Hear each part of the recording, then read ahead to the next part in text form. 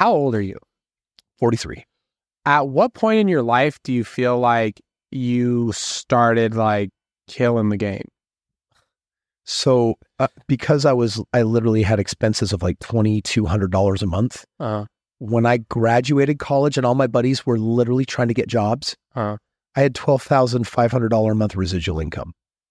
And that meant that I was saving 10 grand a month, and I hadn't increased my lifestyle. I hadn't increased my expenses. Yeah. And I'm going to tell you something, when you're young and poor and you're saving 10 grand a month in the bank account every month, that is when I was like, I'm freaking slaying this thing. Yeah. But at that same time, I was not a happy human. You see, I was a full-time student. I was 18-hour credit loads. I also had a full-time job. Yeah. And I had this full-time real estate gig. And I was married with a kid on the way.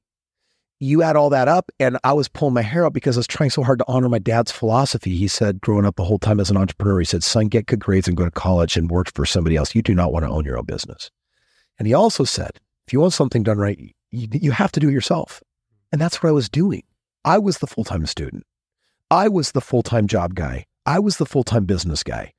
And it was too much full-time. And I was totally out of balance. So when I had that 10 grand extra a month coming in, something magical happened within a couple of months.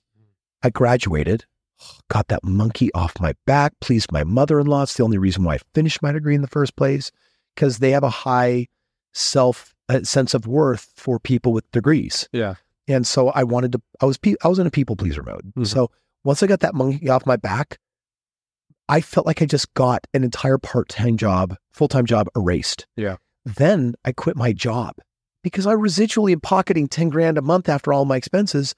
So I quit that $35 an hour thing, 35 hour, a week thing. And I hired a buddy in Florida to actually take over my real estate business. And I walked from everything. And I went from working what felt like 100 plus hours a week to nothing. That's when I really saw the benefit of passive income. And it's like money without time and time without money are both problems. Yeah. You got to have time and money. Yeah. So that was just the beginning. That's when I felt like I was free to discover what I wanted to do with my life, which then turned into business and family work-life balance and world travel and philanthropy. And yeah. That's crazy. So I have a few questions. What was your biggest lesson you learned in your 20s now that you own $2 billion in real estate? Biggest lesson that I learned is that anyone that is working a job and has a single source of income is taking the greatest risk, but society has told you that you're the safest person. Yeah, that was deep. I was the job that I did have when I was in college was telemarketing, and it's telemarketing for real estate gurus, Robert Allen, Donald Trump, Dolph DeRoos, kid you not. And I was representing their companies. And so my job was to interview their leads. And their prospects were generally people in their 50s that had been to college, that had spent 30 years working for somebody else. They were 401kers, IRAers, and Dave Ramsey house pair offerers. And I looked at how much money they had, and I was like, I'm in college trying to figure out what I want to do with my life. And these people are Yeah. They cannot afford the O and the R. They are broke, but they did everything society said, and they have no memories. Yeah. They haven't created memories because they've been penny pinching and frugally saving. Their life sucks. Damn. And that's when I just said, hell no, I'm not, that is not me. That is not my life. That is not going to be, dude, that's how you become grumpy and crotchety. 85% of people hate what they do for a living. Yeah. And they tolerate that system. That's crazy. So, all right, we're going to work our way up. What was your biggest lesson in your 30s? I'm going to write this one down because I'm 32. Yeah. Biggest lesson in my 30s is that society has given you a model of how to spend your time. You have 168 hours a week. So you're supposed to sleep 8 hours a day. 56 hours a week of your life are evaporated. You're supposed to wake up in the morning, eat some food, and go to work. And between commute and work, you're going to lose another 60 or 50 hours a week of life. Society's going to distract you with social media, Netflix binging, a whole bunch of waste of time things that are going to suck up a lot of your time. You're not going to invest enough into your marriage. You're not going to be there at your children for the crossroads. And then you're going to go to bed at the end of the night every day feeling drained, like you didn't do anything really meaningful because you were in survival mode, just trying to pay the bills. The lesson that I learned after a friend of mine died in a tragic accident, it was a paragliding accident, and his parachute collapsed. And he was one of the top 100 YouTubers in the world, Grant Thompson.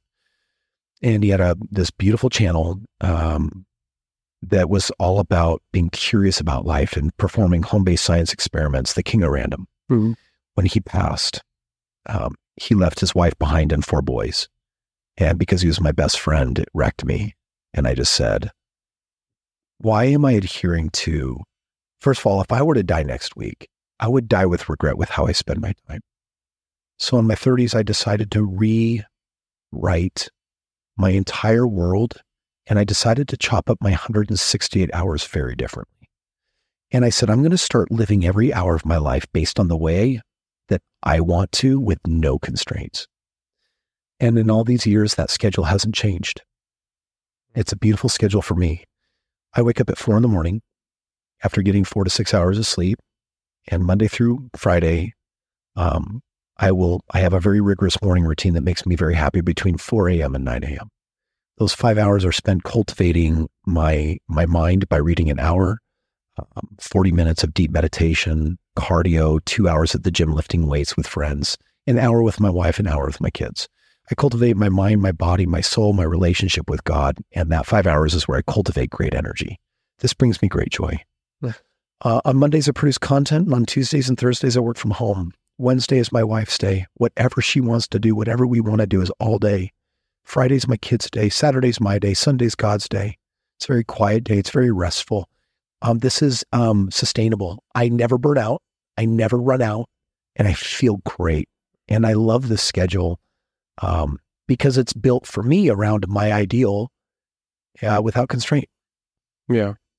I kind of learned that from Grant Cardone too, because Grant Cardone was here a couple months ago and he was here with his daughter and his business partners and stuff like that. And like watching the way they move is like, they're like a group that's like navigating through the world where I feel like most people are like on their own. Like they go to work by themselves, they come home, they feel by themselves. And yeah, so very similar. I guess so far in your 40s, what has been your biggest lesson? I know it's only been 2 years, but. My biggest lesson to myself in my 40s where I feel like I lost time is I was aware 20 years ago that 90% of millionaires made their money in real estate. Yeah.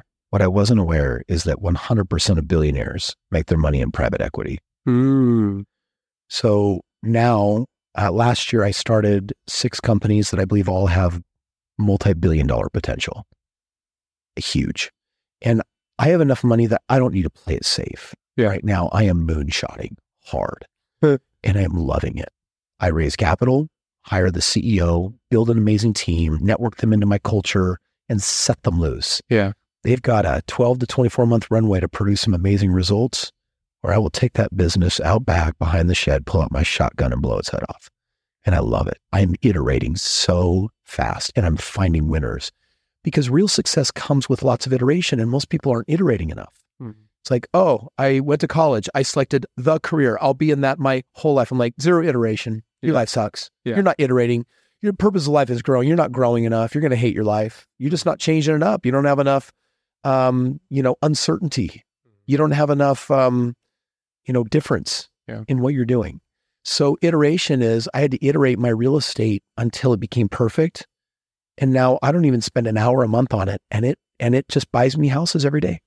It's a beautiful system. It makes people very, very wealthy. Yeah. Well, what I do is I build machines that build machines that build machines. I build people this way. I build opportunities this way. I build businesses this way.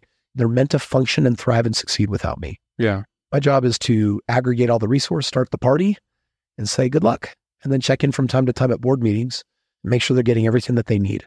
Yeah. Yeah.